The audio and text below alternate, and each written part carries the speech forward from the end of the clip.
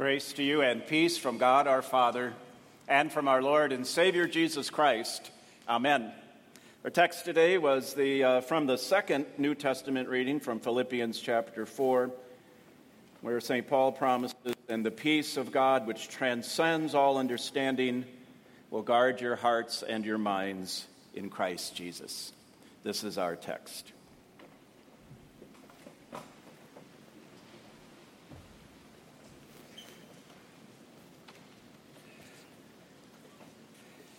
I got my water, I've got my handkerchief, so I think we're good to go for a while. Are you guys all right? Yep. Pastor Fenske's the only one who said yes. Keep it short. Thought we talked about this. Yeah. Okay, so our text, "The peace of God which surpasses, it transcends all understanding, will guard your hearts and your minds in Christ Jesus." If you're a regular attender at a Lutheran worship service, lots of times you will hear that verse at the very end of the sermon. After the pastor says amen, the people stand up, and then the pastor says that. And depending on from which translation of the Bible the preacher learned it, you might hear slight variations of it.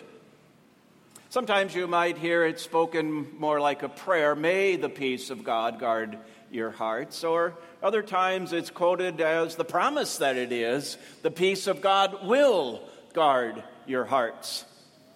Either way, it's talking about peace, which is the topic for our sermon today as we ask the question, peace at any price? In 1776, peace seemed like an impossible dream. When those 56 men signed the Declaration of Independence, I'm sure they did it with a prayer for peace, but also with the fear that war was inevitable. While they wanted peace, they were prepared for war, because they knew that some things are more important than peace, such as liberty.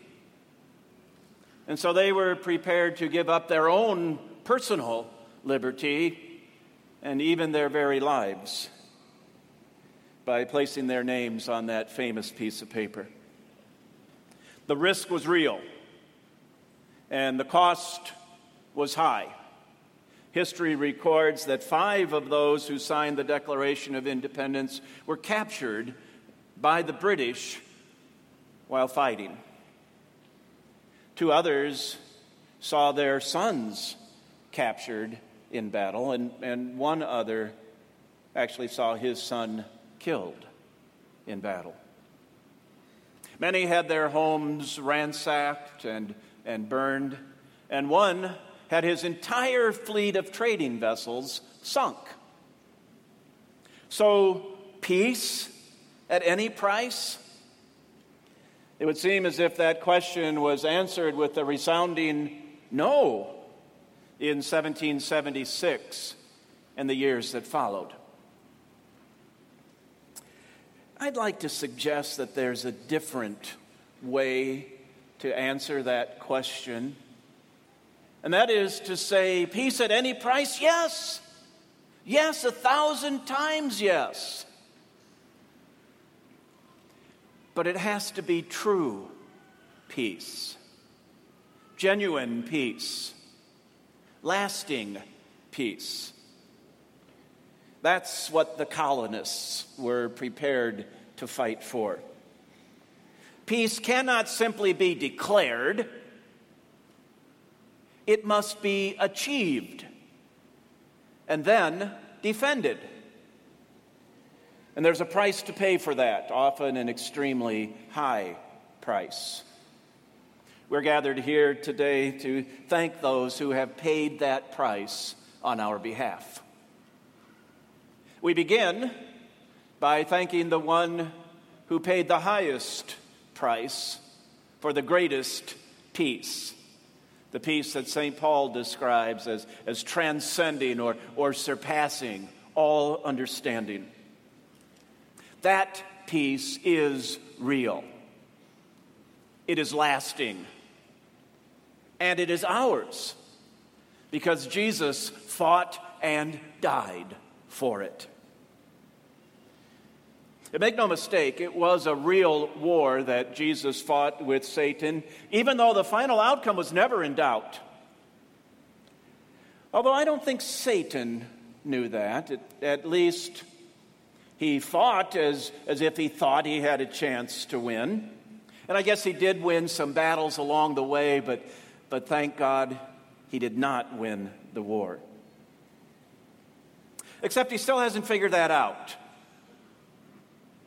Which calls to mind the story of, and I know I'm going to butcher the pronunciation of this man's name, but the story of Hiroo Onoda, who in 1942 was drafted into the Japanese army, given specialized training in guerrilla warfare, and then put on Lubang Island in the Philippines.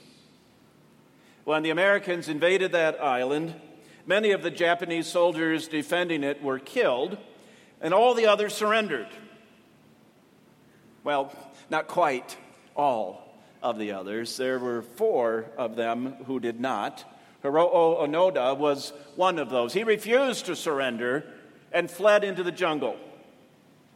That's where he remained for the next 29 years, outliving his other 3 comrades who had done the same thing. Now, the Filipinos knew he was out there somewhere, and they tried to coax him out. But he wouldn't do it. He refused to believe the war was over, and so he was not going to surrender.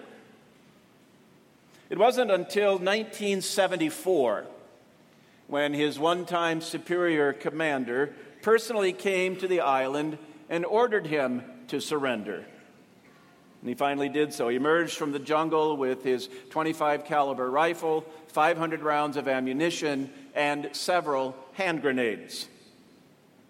Now, Onoda's story is probably the most striking example, but there were many holdouts in the Pacific who refused to surrender because they wouldn't believe that the war was over, which is precisely what's happening in the war with Satan. It's over and he lost, but he doesn't know it. There's a big difference, though, between Satan and those who refused to surrender at the end of World War II. Think of the damage that Onoda could have done had he used those weapons that were at his disposal. Thank God he didn't harm anybody all those years. But unlike Onoda, Satan is not in hiding, conserving his ammo for when he might need it. No, he's still roaming around, actively engaged in waging war against God and his people, inflicting whatever pain and suffering he can, wherever he can. Which raises the question, how can we experience peace in the face of that? It's by knowing that while Satan can indeed harm us, he cannot kill us. And the reverse is also true. While God could kill us, he doesn't even want to harm us.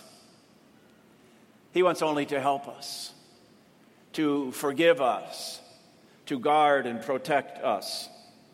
That's why in the midst of everything, we can live in God's peace. Well, that's part 1 of the message, if you're looking in the little sermon summary there. We live in God's peace. Part 2 is not as long as part 1 if you're one of those who wonders and worries about such things, but it's just as important to know that we who live in God's peace are also called to live as God's people. Here's how we do that. Number 1, we don't allow ourselves a false sense of peace, which is really no peace at all. In other words, we are honest about the times and the ways in which we allow Satan to win a battle with us by giving into his temptations. I'm talking about those times when our actions are contrary to God's will, when our lifestyles are not in accordance with God's word.